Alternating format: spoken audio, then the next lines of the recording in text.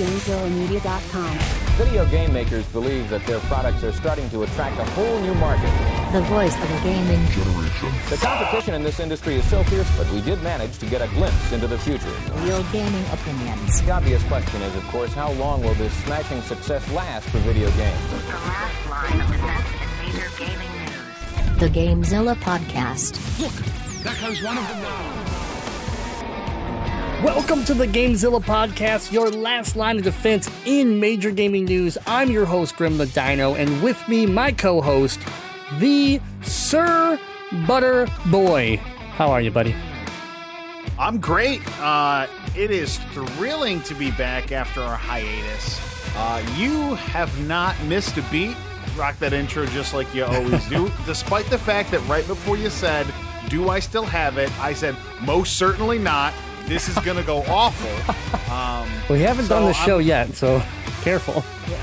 But we're here. We've made it this far. And if I've learned anything in my time of podcasting, if you get the first 20 seconds right, the rest of the episode is just primo. Yeah, we're golden at that point. So, all right. Well, no doubt. Everybody, thank you for all the support and excitement around our announcement that we are back. This is episode 357 of the GameZilla Podcast. And yes, it is still brought to you by our patrons. Yeah, thank you so much to all of our patrons who stuck with us through the hiatus over the summer. We appreciate you immensely, and we're going to have some cool new stuff coming to Patreon soon. We are getting the gears back in motion. Everything is lubed up and running smooth, and that means there's going to be some great stuff for your ear holes coming your way. Patreon.com/GameZillaMedia. So if you're not a patron and you're like, wow, this is my first time listening to GameZilla Podcast. They've done 350-something episodes. These guys are cool. I should give them $1. That little voice in your head saying I should give those guys $1 is correct. That might be the voice of God or an angel speaking to you. And I recommend that you do that. 'Tis the season, Christmas season, angels are about. Go to patreon.com/GameZillaMedia and start your patronage today.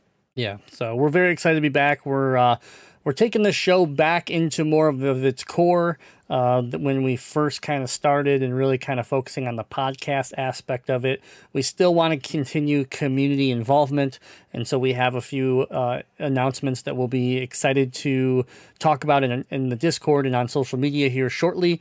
That will be adding some features to Patreon perks and even just some stuff for anybody that's a fan of the show, that's not behind any type of support wall. So, but for now, we have a show to do. We're back. Butterboy, Grim the Dino, episode 357. And today was an interesting day because we kind of just picked it, and then it just happened that the Game Awards dropped on the same day. So easy. You're really downselling this. This was a cerebral and intentional choice we made. I knew that the moment the hiatus started, I had today pinpointed. I got out, I did all the research, like when are the Game Awards? That is the date we're going to come back. And, we let the hiatus go. We spent our time. And as soon as we started, having talks like, okay, is it time to spin it back up? We're like, yeah, let's spin it up the first week of December. And I was like, we won't make that deadline. That won't happen. Of course, it's going to be during the Game Awards, which was my master plan all along. One of the most hyped days of the calendar when it comes to video games. We have it going, and we're going to talk about it, damn it. If that's really your story and you're sticking to it, then I can't argue it. But that wasn't my plan. I was just looking to come bring the show back, and then it just kind of happened. I've been known to stick to stories, regardless if they're ludicrous or not, to the grave. And I've been to the grave twice. I remember messaging you. I think I remember messaging you on the second, hey, we're supposed to record today, but I don't think it's gonna happen. Should we just push it a week? And you're like, definitely. And I was like, okay, cool. And then I'm like, oh.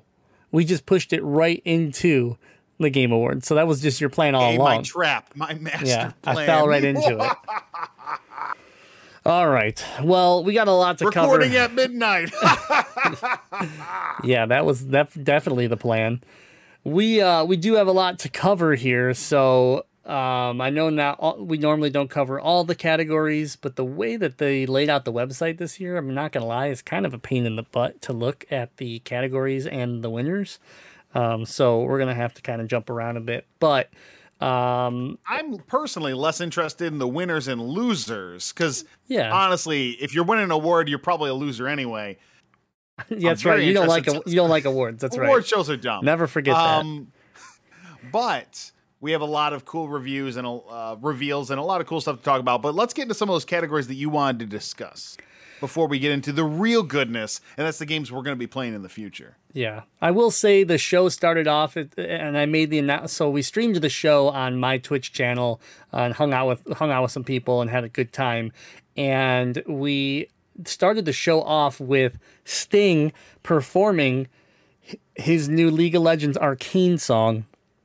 And my comment was, this is my favorite opening of the Video Game Awards ever. Or sorry, the Game Awards ever. So I really liked the beginning. The live musician performances, I feel like every year like hit and miss, right? You have some that are good, they're cool, and then usually there's a handful and you're like, this just didn't need to happen in the show. We could have cut a half hour out of the show.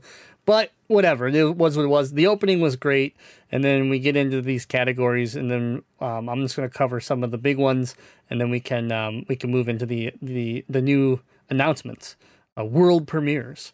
So basically, I wanted to give a shout out to Forza Horizon 5. They pulled away 3 awards. They got audio design, best sports/racing game, and why am I blanking? What was the third one? Is it inclusive? It was the inclusive. Inclusive, thank you. Yeah, that was the important one that I couldn't remember. Great. Yeah, so they not were very inclusive of you, Grim. They were being innovative. They added sign language presenters in the game for people. So like pretty cool aspect to the game. And so they walked away with 3 awards, which I thought was really cool. And congrats to them. We had the best action adventure game. Going to my lady, my favorite game of the year. I almost said my boy. My lady, my favorite game of the year, Metroid Dread, Mercury Steam Nintendo. So my boy Ravenbeak. Ravenbeak is my dude. Yeah. Ravenbeak was the realness. Yeah. So that was. If you don't play Metroid Dread, then our hiatus clearly ruined your summer, because if we weren't on hiatus, we would have just been hyping you for the last month and a half that you need to go buy Metroid Dread. Yeah, exactly. So I mean, congrats to them pulling best action adventure game. Best action game was went to Returnal. So Housemarque taking a big win there, because Returnal was a big change from what they had made in the past. So to get the best action game, I think, was a huge win, especially when you're going up against Far Cry 6, Deathloop, Back 4 Blood. You had a bunch of competition, and you walked away with the win. So good on them. And the background behind that is Housemarque made like Resogun, and they made like arcade style shooter games, and they basically were like, yeah, these aren't really selling. We're not going to achieve the goals we want to as a company unless we start developing different sort of games. And I know that we were really concerned when they made that announcement, like, oh, okay, what are you going to come out and make generic like Call of Duty knockoff shooters? Like what are you going to present? And they came out with Returnal, which was just a really creative, the roots and the hearts of the types of games that company wants to make and has historically made are in that game, but it just advances it and was such a creative and new game. I know you really liked it. Yeah, no, I thought it was really cool, and from visuals, it was beautiful, to a very interesting, unique, weird story, and just the world building was so. I mean, you're on alien planets, and you're running around, and all of a sudden you see like your childhood house in the middle of this. Like it was really weird, unique. You go into the house, it would change perspective, so you're this third person perspective game. You go into the house, all of a sudden it's like first person horror suspense feel. So like there was a lot of things that like were added to this game that could have made it very clunky, but it all worked, and it was all like seamless, and that's why it definitely deserved to get some attention at the awards today. Next piece would be Best Art Direction, going to Deathloop, Arcane Studios, and Bethesda. I thought that was definitely a good pick there. Deathloop, another very interesting take on a video game that even as the art direction, and then I believe it also won Best Game Direction, if I'm not mistaken. Yes, it did. Yep. And when they came up to the stage to accept the award, they were like, thank you so much. This is so amazing for a game that nobody can explain in 30 seconds or less as to what it is, because it is very, very unique, and that's what makes it cool. That's why it is a special game for sure. So, another big shout out, Best Narrative, going to Marvel's Guardians of the Galaxy. I thought that was really cool. Happy to see them pull an award away. I wasn't sure they had a chance against It Takes Two, but they do take Best Narrative, so that was cool. And then, of course, I don't think I'm going to go right to Game of the Year unless you have another one that you'd like to bring up. Most anticipated game of the year, Elden Ring. Bullshit. Every other game on that list was way more anticipated than Elden Ring. They had what Nintendo is just calling Breath of the Wild sequel. That was on there. Starfield was on there. God of War. God of War Ragnarok was on there. And there's probably at least one more title. They were all more anticipated than Elden Ring. Horizon I don't know Forbidden anyone West. that wants to play Elden Ring. Horizon Forbidden West was the other one. Oh, yeah. All those games are the games that at least people in our community are talking about and interested in playing it. I don't hear anyone hyping Elden Ring. I'm sure in your household there's some hype around Elden Ring because your wife loves fantasy games. I'm not even sure that there's that much hype around Elden Ring for her. She probably would have picked Starfield if you want my honest opinion, but I think it's tough. It's George. Oh my God, I can't say his name right now. R. Martin. R. Martin. Thank you.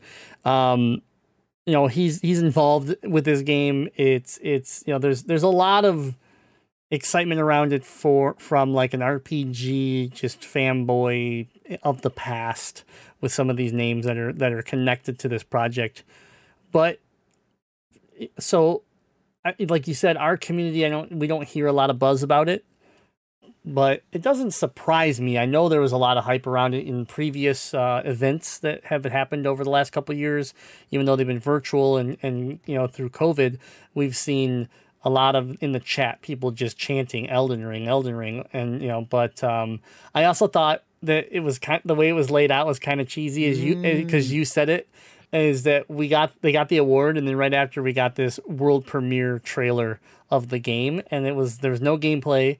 It was not honestly that great of a trailer in my opinion, and the game comes out in 2 months. Almost like the award was rigged. Like, of course, you're going to say it's the most anticipated game of the year when that's one of your anchor trailers at the end of your show. They didn't have anything for Ragnarok or Forbidden West or Breath of the Wild sequel. So, of course, you're going to give the most anticipated reward to the people that phoned in some sort of CGI trailer for you. Yeah. So, moving into Game of the Year, though, the nominees were Deathloop, It Takes Two, Metroid Dread, Psychonauts 2, Ratchet & Clank Rift Apart, and Resident Evil Village.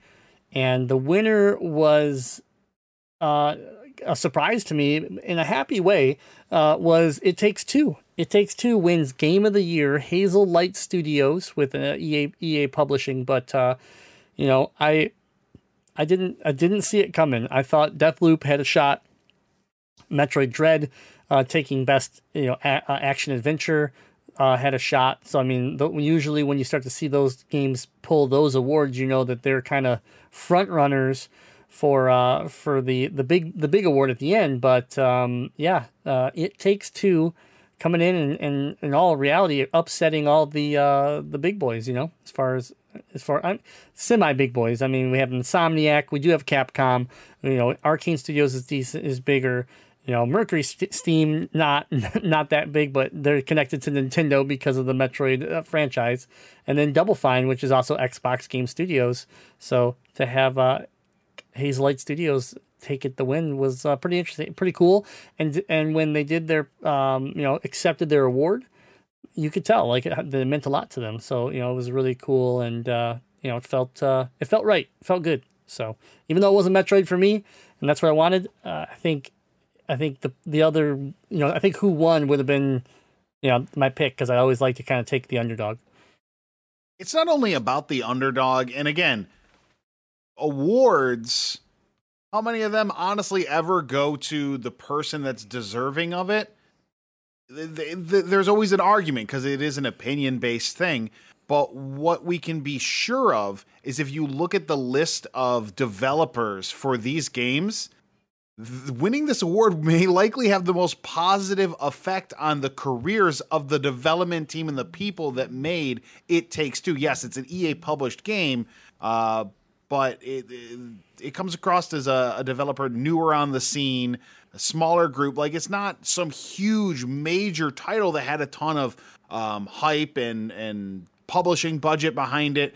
So I think we're going to see great things come from the careers that are going to be built off the fact that these people won this award. Mercury Steam winning Game of the Year for making Metroid wasn't going to all of a sudden elevate that studio to the next level. Arcane wasn't going to really be elevated immensely. I think they will benefit the most from winning this award as people and as a team. Yeah, no, I agree.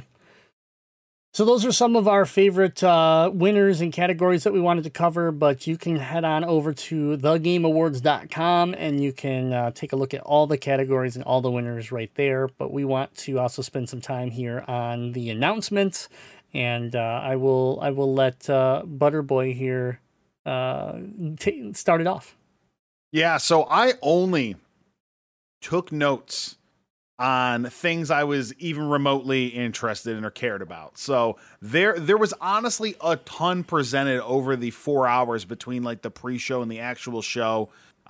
So much. So it's great that when you sit down and watch a show like this, the actual award portion of it was maybe a quarter, a third of the show, if you include giving out the awards and highlighting different members of the gaming community. They did a nice job highlighting different people when it came to accessibility or inclusion within the gaming industry, which we know is primarily a white man's game.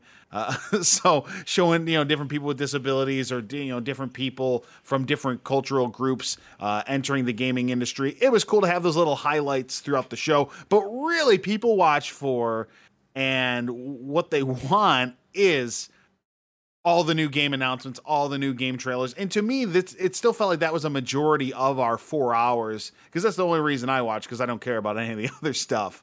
So there was a ton of stuff to go over, and I just picked out some of the highlights. So 2 things at least worth note during the pre-show. They showed off King of Fighters 15, which I think is a new King of Fighters game. Yep. I don't know if people in North America play King of Fighter games at all, or if that's just over in Japan that people like the King of Fighters series. Our good boy 5 Mile Rick loves the game. Is that true? He's a it's what he told me. King of Fighters guy? It's what he told me. He said he got pretty good at it. I might have to fact check that. I'm just King saying. of Fighters. Okay. He was in the stream tonight talking about it. I bet it was sarcasm. Maybe, but maybe not. Maybe he's about to go pro. So the next thing that they showed off is something that on paper I should be excited about. I'm not actually excited about it at all. They announced a Texas Chainsaw Massacre multiplayer video game that's like one of those asymmetric multiplayer games. And I just don't really enjoy that genre that much. Yeah, and I don't really like Texas Chainsaw Massacre that much. Like Friday the 13th is an IP I care for and a series I care for more. Yeah, I think like I'm the same way with you. We've played it a few times. You and I even played like the Friday the 13th version of this genre. But like Dead by Daylight, I'd say is your biggest one. I just can't get into those games. I don't know. I'm not sure why, but like plenty of people still play them. But I feel like it's not that fun. I feel like the problem with games that are like targeting one franchise, like Friday the 13th did, or like Texas Chainsaw Massacre, is that Dead by Daylight has already like just teamed up with franchises, IPs, and really brought a lot to that game, where you can get more than just like the one scenario. And so like like the replay value and the depth when it comes to character selection and stuff like that, even if you're like a survivor or the villain. It's tough right now. I feel like the genre is already kind of is stale to some extent, and I feel like any of the momentum that exists really exists around Dead by Daylight. And sure, your game will launch and there'll be that initial spike, but to maintain it is going to be difficult. And the problem like that with this type of game is that there is no single player. There is nothing for people to enjoy if the player base starts to dwindle. And so I don't know. There wasn't too much excitement around that announcement for me. For sure. The first announcement of the show that I found exciting was a title showed off called Evil West, which I think was a world premiere. And you called it out, and I really like the call out where you said this looks like Gears of War, but it's set like in the West. So you're blowing up skeletons, and the effects look really cool. The game looked really pretty, and it was a third-person action shooter game that took place in the West with over the top fantasy type elements to it. And I was like, oh, this instantly looked like the type of game that I wanted to play. And if it's a 10-15 hour campaign that goes along with it, I think I could be real into it. Yeah, it looks like a Gears like engine, Unreal Engine style, chunkier build characters with that same kind of like on boots on the ground mechanics. We didn't see a lot of like up in the air crazy jumping or anything like that. So that, and then a lot of like the finishing moves and stuff like that really just screamed, Gears. And so I don't know we didn't really get a lot of details about the game as far as like what engine it's running on and stuff like that. But I wouldn't be surprised if it's an Unreal, style engine with like a very similar back engine of a Gears game. But the cool thing is that I'm not much of a cowboy like style game, but this is like, you're in the West and you're a cowboy, but it's still like you're a cowboy with still some really like mystical futuristic weaponry or something like that, and you're traveling to hell, man. I mean, this isn't just you hanging out, shooting other cowboys and stuff, but instead you're actually fighting just demons and crazy creatures, and it looked like just a ton of fun. So that one definitely was a surprise for me that I'm very excited about. Well, when you think Western, you think of a pace that goes along with the Wild West, which is a little bit slower paced play. This looked like it was, again, Gears is a really fair comp, or maybe more recently Outriders, for a third person action game that had a lot going on. So that's one to look forward to. I didn't jot down dates or any of this, so that's probably, for all I know, that's a 2023 title we're looking at there. I don't remember, unfortunately. Yeah, I was just, as they would come up, I would just type down the things that I was interested in. Yeah, because some of it didn't give us dates, so. Yeah. All right, up next is a game that I am confident you're going to play, Have a Nice Death. Metroidvania style game where you play as a little mini Grim Reaper. The art style to me was kind of Hollow Knight-esque, but maybe drawn, maybe looking a little more hand-drawn, if that makes sense. But again, it did invoke, a lot of the game invoked different feelings of Hollow Knight for me. So that one was cool. And honestly, for me, that one really stood out. A lot of the games that were shown off today were more 3D games, more high budget, large games. This is one that, side-scrolling adventure platformer that falls into what's likely the Metroidvania genre. We didn't see really anything else like that tonight. So for guys like us that do enjoy that art style and do enjoy indie titles, this one really stuck out as, really one of the only ones to be featured like that at this show. Yeah, there's been a lot of like Metroidvania style games kind of talked about for the Switch and things like that that are coming out in the future, but nothing that, obviously this show really focused on. So, I mean, this was like the lone game, but in all reality, like it looked really cool. The art style was really, like you've already mentioned, was really entertaining and definitely like caught my eye. But the even like in some of the comedy revolving around death and how he kind of has to set out to do his own job because his minions aren't cutting it. And so for me, it definitely looked like the boss fights that we saw, or at least the bigger enemies that they showed fighting, looked fun. You know, as far as the mechanics go and stuff. So I instantly was like, "Yep, this is." I think I kept saying, "I'm in trouble. I'm in trouble. This is this. I'm going to be diving deep into this one." Because usually, what happens is a Metroidvania game comes out, like Metroid Dread, and then I just dump everything I'm doing, and I play that game until I 100% it, and then I move on. So that's normally how it goes. Because I feel like, and you know this, a lot of times if you jump into a Metroidvania game and you don't finish it and you walk away from it and try to come back, you can get lost pretty easily. So. Yeah. Trying to go back to so often when I try to go back to them, I'm like, well, I guess I'm restarting. I guess there goes the 4 hours I put in, you know. Exactly. All right, up next, they showed off more of a game that we knew was well in development. Ninja Theory's latest, Hellblade 2, which is Senua's Saga, the sequel to Senua's Sacrifice.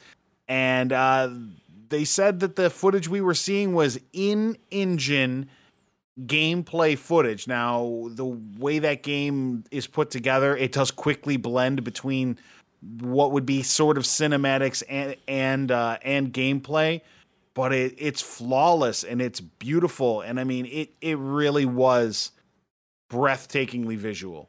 It was awesome.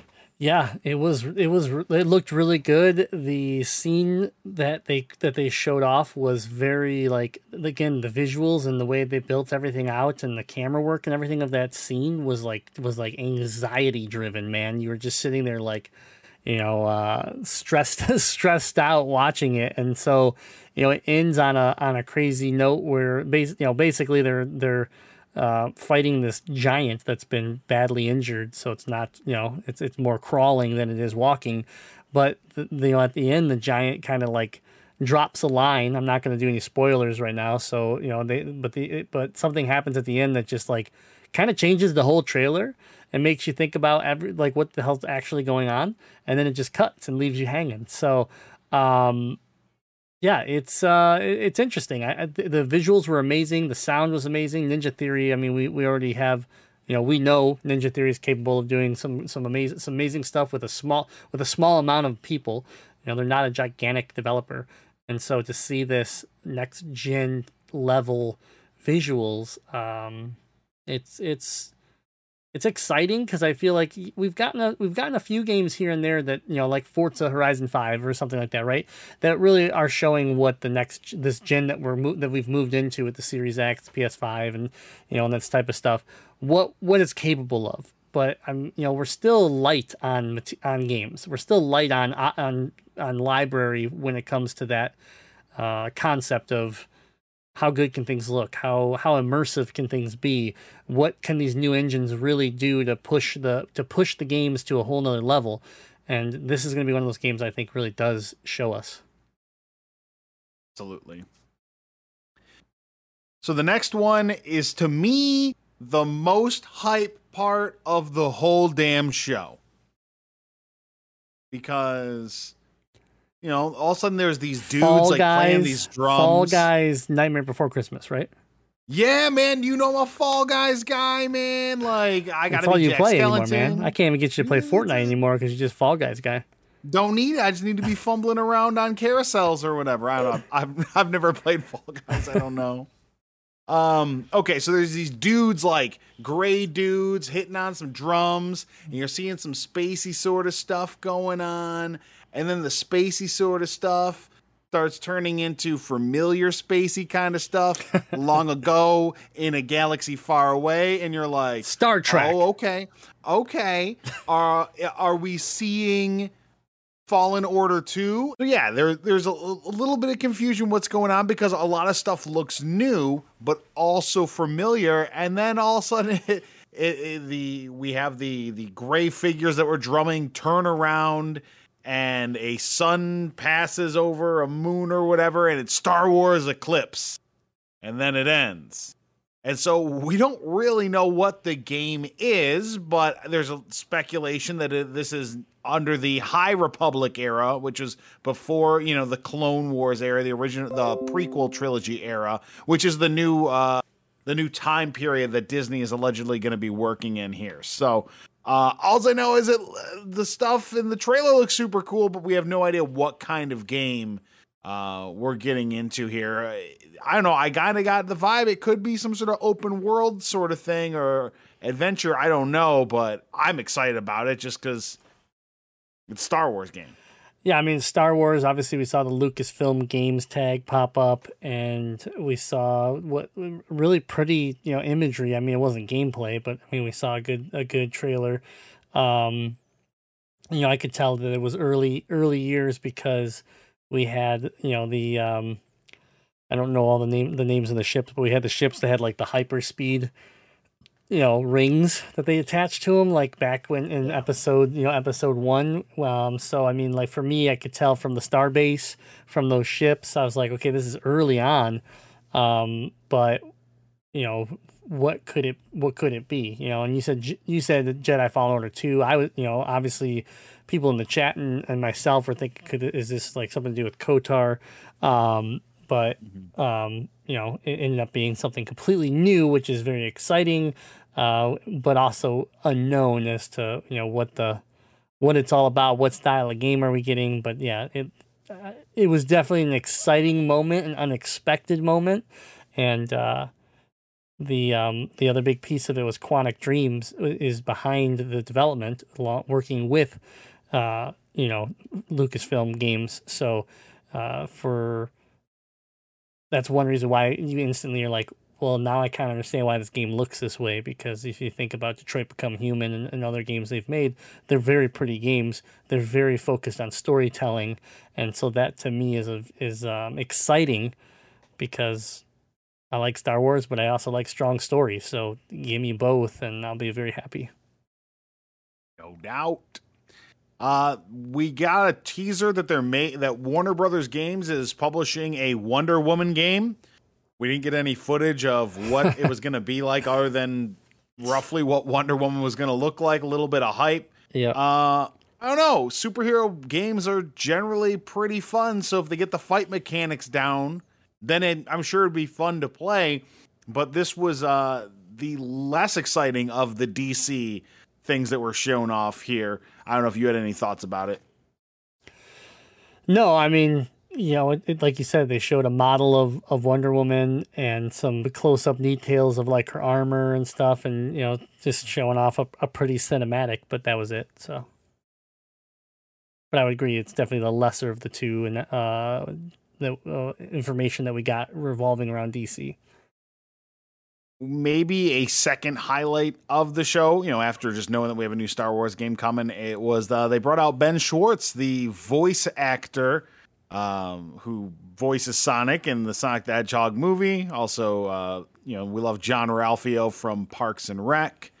He was he did some of the voice work for BB-8, and he's one of the ducks on the new DuckTales. So love that guy. And he had some really funny stuff between him and Jim Carrey as they introed the trailer for Sonic the Hedgehog 2, the second movie. And I mean, I don't know. I like that first Sonic movie. I thought it was a fun movie. And the trailer for the second one looks better because it has Knuckles and Tails in it. So it brings more of the characters that we like in it. I'm pretty excited about the second Sonic movie because the first one delivered. It exceeded expectations. Yeah, I think it exceeded expectations, especially after the debacle of the beginning of the first Sonic movie, when they had to go back to the drawing table and like fix Sonic after so much was done. But it turned out to be a very fun movie. I enjoyed it like you did, and we left off with Eggman basically stranded and everything. So this trailer really showed us kind of how it connects to getting back to Earth. And then the Tails, Tails shows up, Knuckles shows up, and the trailer looked very exciting. So I'm really excited for it. It looks like it's going to be another fun ride, but the the weird interaction of Ben and Jim on stage was a little weird because It's a lot weird. yeah, I'm Jim Carrey's just a weird guy, first of all, but like he wasn't there, right? He was on screen and he was talking about like something his grandfather or whatever told him or something, and it got really, really weird, and then just cut back to Ben, and Ben's like, "Yep, okay, cool. Well, we all need to, remember that." And then, like, here's the trailer. And I was like, "Was that scripted, or did that just happen?" So what I really think that was Jim just improvising something wild, and they went with it. I really do. Like, again, even if it was pre-recorded and Ben had already seen the clip and knew what was going to happen.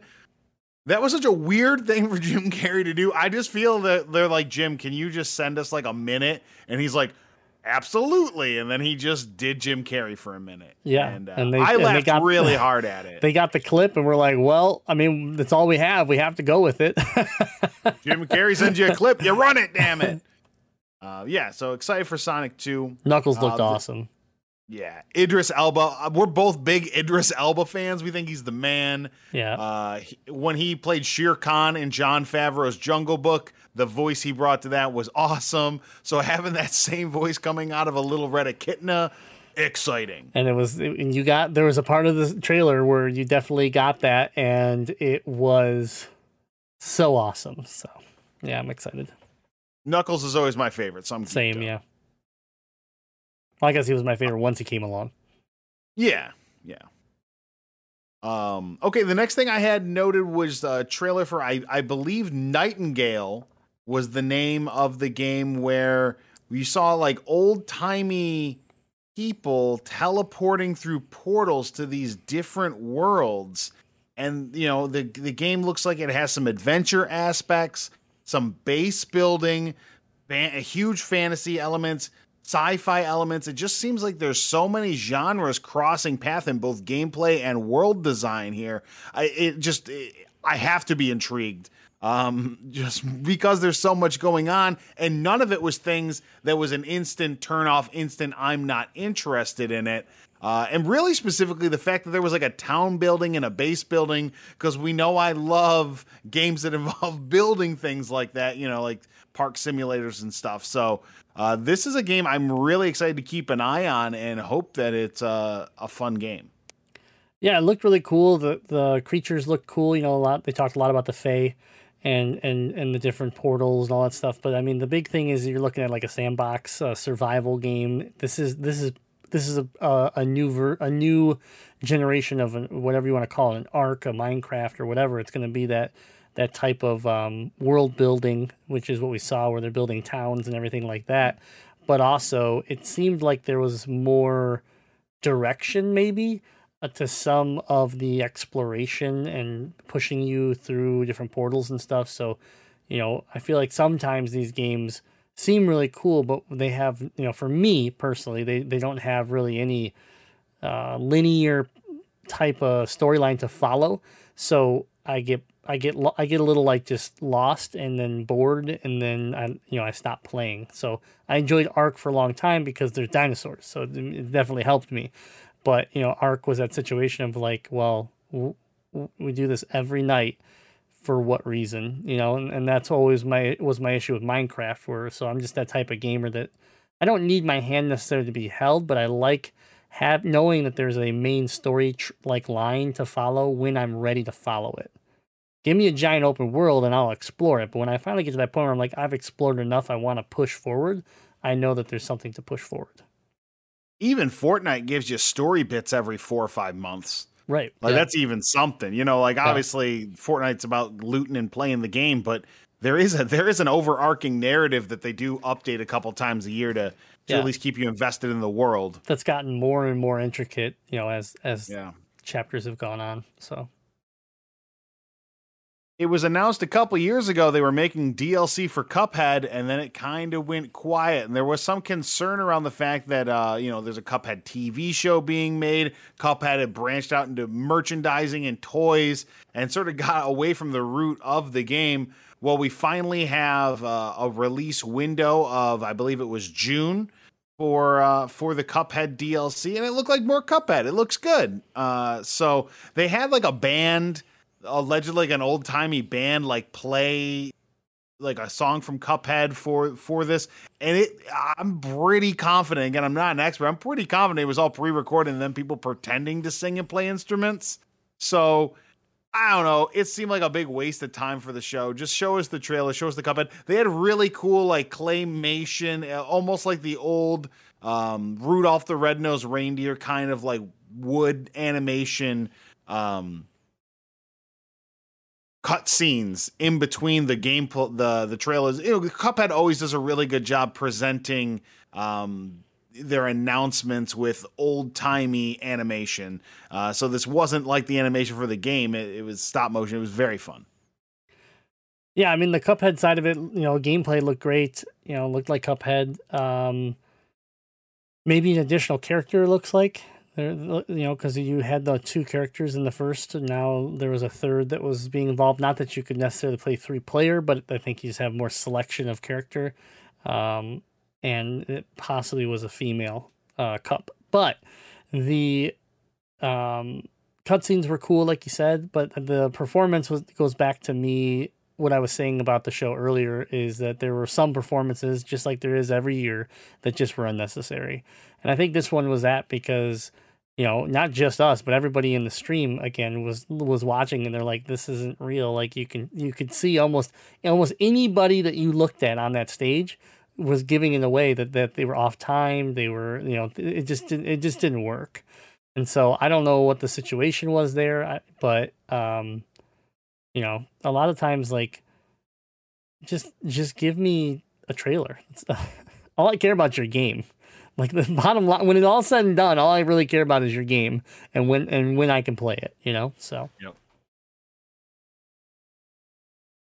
I would say another. So if we're rounding out the 3 things that I was the most hyped about, this would be the third one. We got a ton of gameplay footage for the Suicide Squad Kills the Justice League.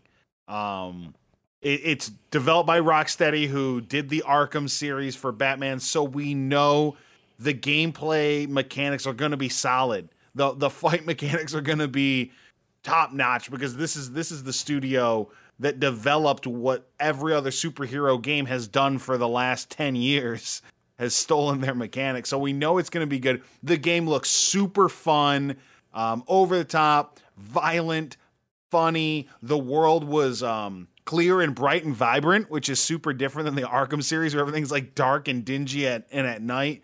And this was maybe one level or one mission that they were showing us trying to kill the Flash, but I'm ready for this game. It looks like it's going to be a blast. I mean, it's Rocksteady, so there's already that, but it looks so good. The animations looked great. The mechanics looked like a ton of fun. Brainiac situation within the city looked chaotic and just, which is what you want out of it. Seeing the Flash and being controlled by Brainiac was wild, and the comedy was there. The just, the badass, gruesome, Suicide Squad angle of it was there. So yeah, I mean, it looked great. I mean, every time they would switch to a new character, I got excited to play as that character. So it wasn't even like, there wasn't that situation of like, oh, I only care about this, this one person. It just looks crazy. It looks insane. And and looks, a ton of fun. Someone did say it reminded them of like a more grounded version of Guardians of the Galaxy. And I mean, sure. I mean, that is one way to look at it. But at the same time, it did also look chaotic and crazy, with Brainiac being involved and having the good guys being, well, I don't know, I say good guys in plural, but at least the Flash being, mind controlled or whatever. And so I don't know. I was very excited to get that much gameplay footage, and yeah, I'm pumped. I can't wait to see more and get to the game. Get this game released so I can play it.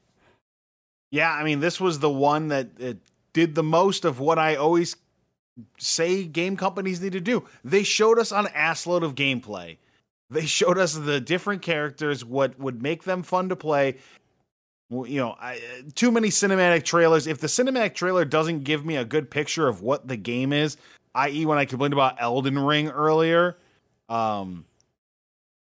it doesn't do anything for me. So this got me very excited because it gave me a great picture of what I'm going to be able to do with my guy King Shark, biting people's heads off, shooting miniguns. I'm hyped to just be able to play as King Shark. Yeah, just watching that character alone, watching them jump like the Hulk, land and smash, charge someone, bite their head off, and then grab a Gatling gun that was strapped to his back, pull it around, and all of a sudden start mowing people down. It's just like the transition of these characters, from Harley Quinn and just her acrobatics, and then into the bat, and then into gunplay. Same with Deadshot. Like just there's a lot of really cool stuff that looked fun. The combinations looked fun, and they looked really smooth. The transitioning from one to the other. So, any type of game when I start to think of like comboing moves together and creating like a really smooth transition, you start to think games like God of War, right? Something like the hack and slash that's not clunky, that's easy to swap between things, and then you add Rocksteady in there that already has the history with the Arkham series, and just so they have the history with DC, and you just really think that this is going to be a really fun, high energy, chaotic game that we already should have high expectations for because of who's behind it. If you enjoyed the Suicide Squad movie that came out late summer, this really feels like it was crafted to be in the vein of what James Gunn presented on the screen. So again, if you watch that movie and you're like, well, that was really fun, I like the tone of it, I think this game's gonna hit that for you. It probably won't be the James Gunn level of maybe wit or tongue in cheek, but I think the writing and the way it's all put together and packaged is on brand for what they're trying to do with the Suicide Squad. I don't think there's a lot of dissonance between the two. Yeah, it looks really good. We got a gameplay trailer that I think might have been the same one that was already out previously. There could have been, I think there was some fresh footage in this one, but Tiny Tina's Adventure, I don't even remember the full name of the game, but the new game in the Borderlands franchise that's taking us into a fantasy world. Bunkers and badasses. Bunkers and badasses. I'm excited for the game, as I'm excited for everything Gearbox has done. I'm really hoping we're not getting Battleborn here, because that was obviously a letdown. I don't think we will. But this isn't just taking Borderlands and putting it in a fantasy setting, expanding on like the fantasy DLCs they've done. There's gonna be a lot more to this game to differentiate itself from the Borderlands core games.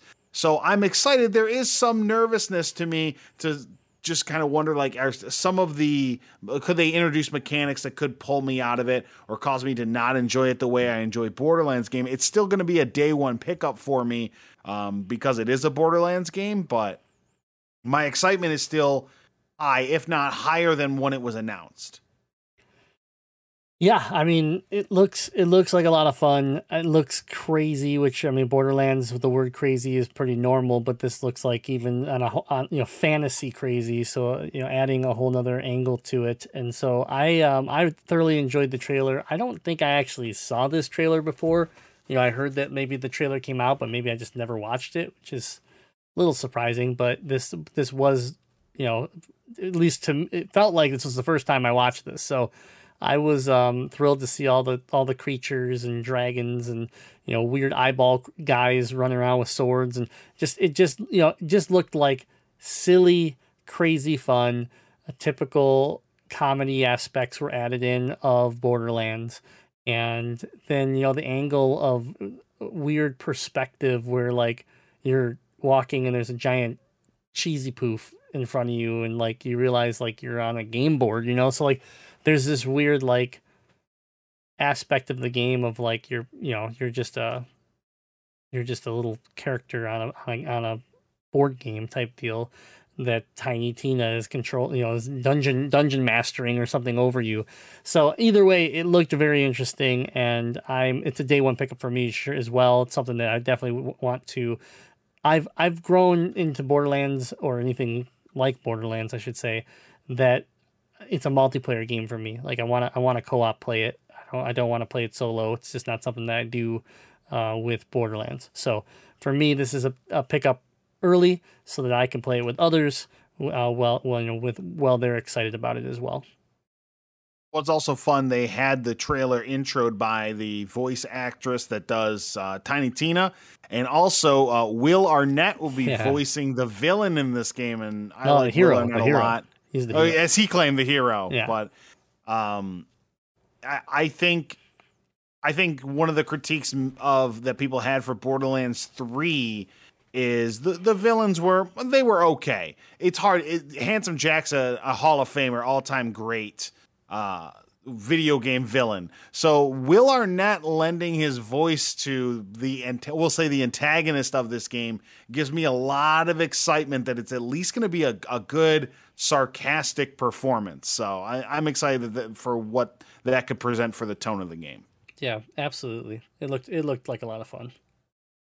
We got, I still would consider it teaser trailer territory, footage for the Halo television show that's being produced for Paramount Plus. This was a world premiere, hadn't been shown off anywhere else, and it looked good. I mean, a lot of what makes a TV show good is good story and episodes being put together well, but visually it didn't look like a blockbuster movie, but it did look like a nice visuals for a television show.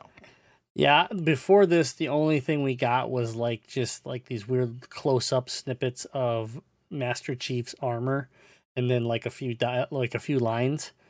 And so this was the first time where we actually got to see a little bit of the galaxy, the worlds,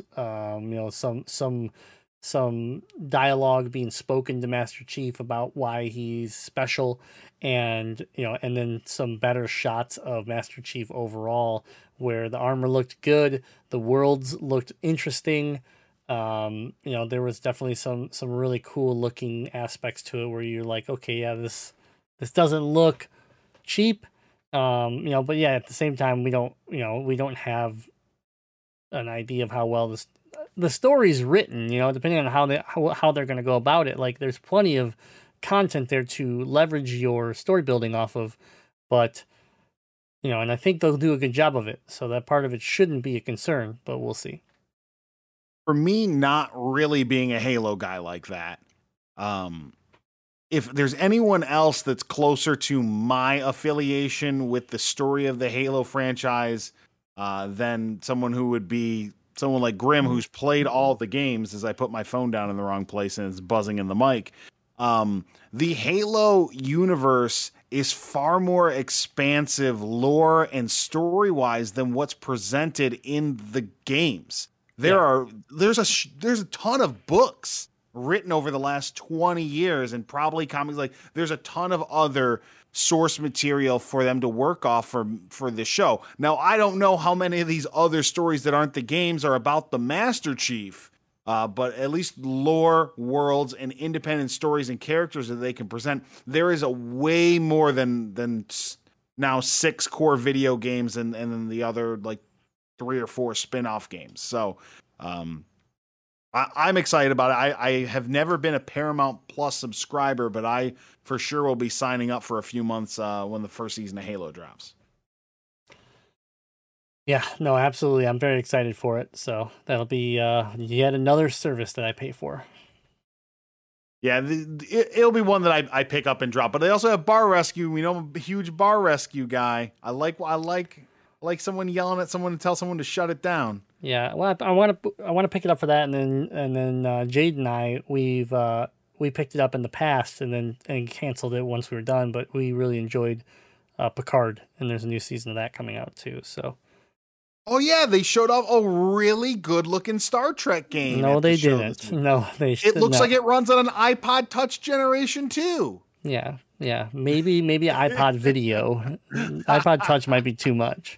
Spin wheel. You got to rock the spin wheel. Yeah, it looked It looked rough. Coming exclusively to the Atari Amico or whatever, to the Intellivision Amico. There you go.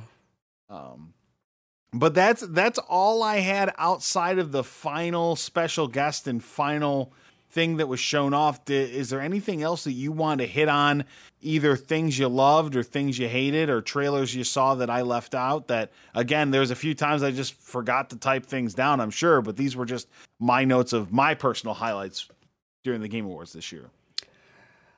No, I think you hit the ones that I was thinking of as well. There definitely were more trailers, and if you're interested in it, you can watch. You can head over to twitch.tv/Grim the Dino. There's the VOD there that you can listen to Butterboy here and myself rip through the entire show of good and bad. But I think everything we covered is the highlights, the big points, and that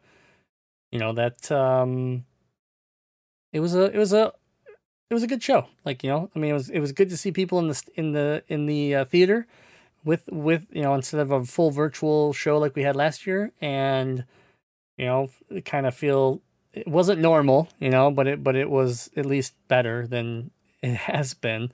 You could definitely tell people wanted to hug and they wanted to do things. There's a lot of those like motions, and then it was like we're probably been told not to do this type thing.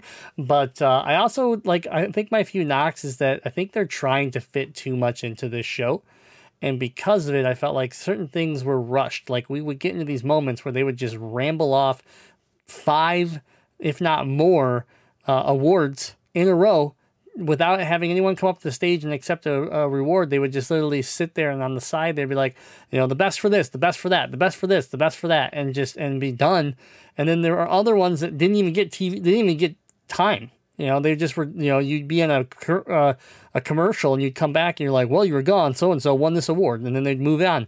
And the biggest problem I had with that is that not every award needs time at the mic. I'm not saying that, but there were a lot of these things where you would go into best action game, best action adventure game, best director, things like that, and they'd be like, here's your nominees, and they would just pause, and 4 nominees would just show up on the side of the screen, just words, and then they say, okay, and your winner is this, and there was no in the past you'd get even if it was 5 seconds of gameplay to spark a memory of you being like, oh yeah, I know that game, or oh, what is that game, right? There was a lot of that was missed, and I feel like it was because they were trying to get this show to fit into a 4-hour window, or 3.5 hours, I guess. No, it started at 8, so 3 hours, but they started at 7:30 with the pre-show, so it's 3.5 hours. So they were really trying to squeeze as much as they could, and they had a ton of advertisements and things like that, and that's fine because you got to fund your show somehow. I get that, but some of it, the Verizon 5G aspect of this show was bad. It was just bad. A highlight was that WNBA player that was there hyping I use him for Verizon 5G, and I swear she was shooting that on the original Droid phone. Yeah. Her camera, she's hyping up yeah, Verizon 5G. Get the girl a phone that has a real camera on it. Yeah. It looked like ass. Yeah, it was bad. I also Live vlogging. I also feel like halfway through that show, they just bailed on that concept because we never ended up seeing Nate again. And so I don't know what all happened there, but I feel like it kind of just went to the side there because it didn't look good. It didn't seem right. And so, for me, I felt like there was some missed opportunities there where you could have had what I felt like a better show as far as just presentation for the awards, which are what people, I know people are there for world premieres and stuff like that, but your developers and everybody there are there to celebrate the industry, and you should respect that and give them a good experience. And so they've done it in the past. The last couple of years I've really praised the Game Awards, but the Verizon 5G aspect of this show takes me back to the days of the Gillette razor walking around the damn theater, and them cutting to this razor mascot every 10 seconds to talk about Gillette razors. It was cringeworthy. It just didn't work. See, award shows in general, you're saying, oh, you'd like more time for that kind of stuff. award shows are like a meeting that could have been an email. Like, you just post a blog online that says who you're giving the award to and move on with it. So, like, when they're like, we're going to rapid fire 4 of these jerk off awards that no one cares about, like, hell yeah. Just say, like, this game won, that person won, this person won. Now back to the fun stuff. Which would have been fine if they would have gone back to the fun stuff instead of cutting to shit that we didn't want. You know, like unnecessary performances, horrible ads. Here's Imagine Dragons. Horrible I guess ads. I'll go kill myself. Yeah, and just a bunch of things that, like, for me, I was just like, you know, you could have taken some of that time and given it back to, like I said, putting in like a little bit of gameplay snippets here and there and actually trying to, you know, promote these games. Because here's the thing is, like, when you go to the Game Awards, you're like, yeah, it's cool to take an award home and put it in your trophy case as at the developer, you know, studio or whatever. But also, like, the aspect of, like, you know, It Takes Two winning Game of the Year is going to sell copies of It Takes Two. And, you know, like, if no one got to see gameplay of It Takes Two, but they won Game of the Year, like, yeah, some people will search for it, but other people won't. But, you know, what does happen is when you see gameplay and you go, oh, that looked interesting. I'm going to go over to Twitch or something and I'm going to find a streamer that's playing it and I'm going to watch more and then I'm going to download it and then I'm going to play it. So to me, it was a little bit of a disservice, I think, to the developers and these people in the industry that, you know, there was some kind of felt rushed and just not as polished as maybe it has been in the past. You know, and again, this is the first show where we had people back and, you know, and things like that. So I'm sure there was some additional chaos around, you know, precautions and all that stuff. But it's just this is just like a generalization of like what I know, like of what I noticed for improvement next year. You know, it's nothing like I think the show was bad. It's just that was a area of opportunity. Yeah, I agree. It would have been nice to have, like, for when they're actually going to take a pause and highlight a category, show some footage, you know, especially when it's lesser known games. Like, they did show off some stuff for some of the indie games, I believe, which was nice. But, like, you want to see clips. You want to see, you know, when they're doing the performances of, like, best this or that. You know, you want to see what's going on, especially like if it's the actors. You want to see the actors' faces and stuff. I'm also just used to it. Like, I feel like, and it may have been just last year, but at least 2 years ago, like when you're like, here's your nominees, it'd be like Halo, Metroid Dread. Like, there'd be like narration, right? And like they would announce your nominations, and then it would cut back to the presenter and say, okay, and your winner is. Instead, this time they're like, here's your nominations, and they would just sit on camera, staring at the camera, silent, dead air, while you just look this graphic on the side, like you're, you know, some small time streamer on Twitch like me, and then they'd say, and the winner is, and it would turn yellow. Like, it just didn't feel right where that was gone, even to the point where world premieres, like, they used to be like world premiere, like, instead it was just a graphic. They're like, and then you would just go into it, and it's like, I felt like there was some just audio pieces that were missing, and then, like I said, little bit of additional content that could have just been sliced in there to make the production value seem a little bit higher. I agree. They could have trimmed the fat with a lot of the extra stuff. Like, I understand you got to run ads, you got to pay the bills. I'm sure a lot of these game companies are paying to have their stuff shown off, like the world premieres. Like, there's financial stuff going all over the place. Right. But you could trim the fat on the musical performances because no one cared. You know, again, okay, you want to have some clips about the inclusion and progression within the business. Make that one segment of the show. Don't chop that up into 5 different segments that you cram in there with the commercials. Just make it one 4-minute chunk of the show to talk about progression and inclusion you have within. Like, it'll make the show flow better, and then give time back to the people that are there being honored, or show us more game trailers, which is really what I want. Yeah. But, my other knock too, and we talked about this on stream, was, and this will be my last one, is the Facebook Gaming was trying to do some really cool stuff with just like really important messages around inclusion, around, you know, not accessibility within gaming, and all sorts of things, right?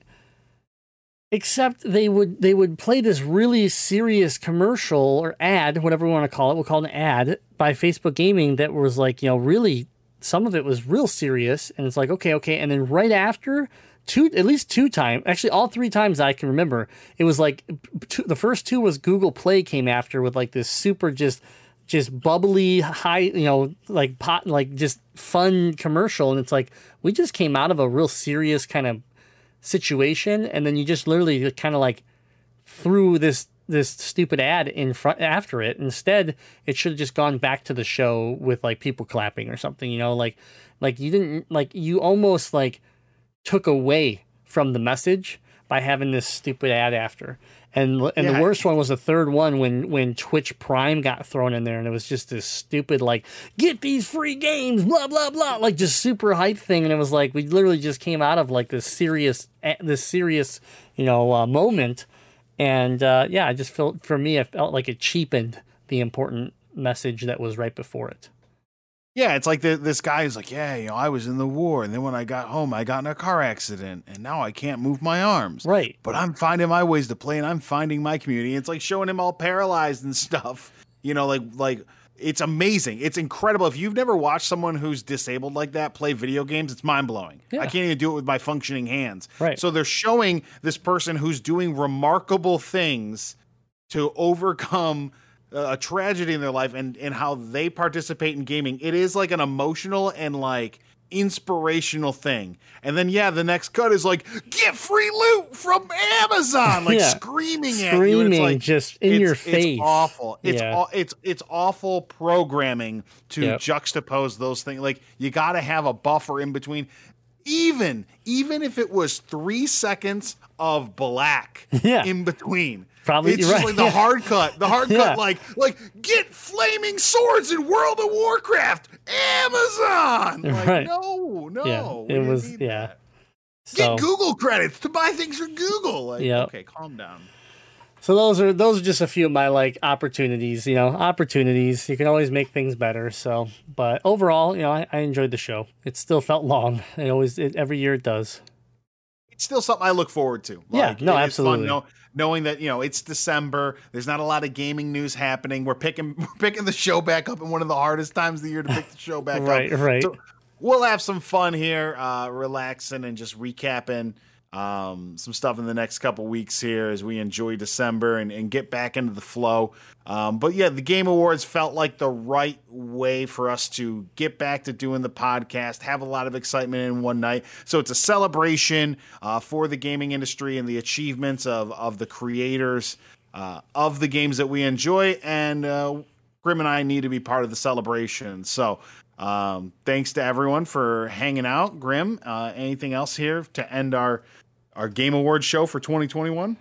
No, just thanks again everybody for being patient, and we're happy to be back. We're going to be working on the show a lot more moving over the next the rest of this year and into next year, trying to evolve it and kind of reshape it the way that we've I guess the thing is we've been off for several months, but Butterboy and I have been talking a lot about this stuff. So it started with, do we want to keep doing it? The answer was yes. How do we want to keep doing it? How do we make it? How do we get it to the level that we're satisfied, still having fun, but we're happy with the product? And so we really are thankful that so many of you enjoy the podcast. And the second that we told you we were coming back, there was a lot of people that were just throwing gifts around and just celebrating, and that really put a smile on my face.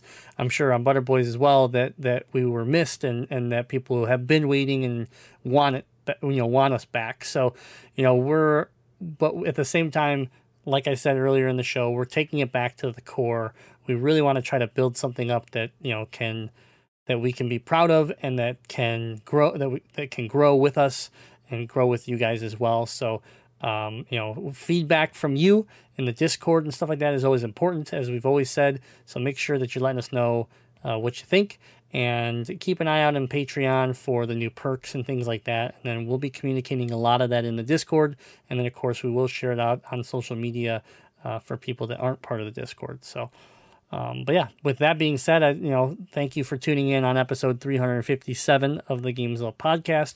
And we want to thank our patrons one more time. Yes, thank you so much to everyone who stuck with us. Patreon.com/Gamezilla Media. If you liked our coverage here of the Game Awards 2021, well, then consider throwing us a buck and joining our patronage. Yeah. Well, that's about it. That wraps it up. We will, again, just to kind of remind you guys, we're going to be recording on Thursdays, and then we'll be early access for patrons Thursday nights. We'll have the podcast releasing on Fridays. So you'll be able to catch us every Friday. I think we're probably going to release around the same time, around that 8 o'clock a.m. Eastern time zone, that you'll be able to pick up your podcast from iTunes, Stitcher, TuneIn Radio, Spotify, Google Podcasts, wherever it is that you like to listen to podcasts. If you have a platform that you listen to podcasts and you can't find us, tell us, because we want to be there. So with that being said, thank you again for hanging out. We're excited to be back, and when we can, we'll see you next week. And until then, just remember, we are your elite free DLC for all your gaming news. Until next time, game on. Game on.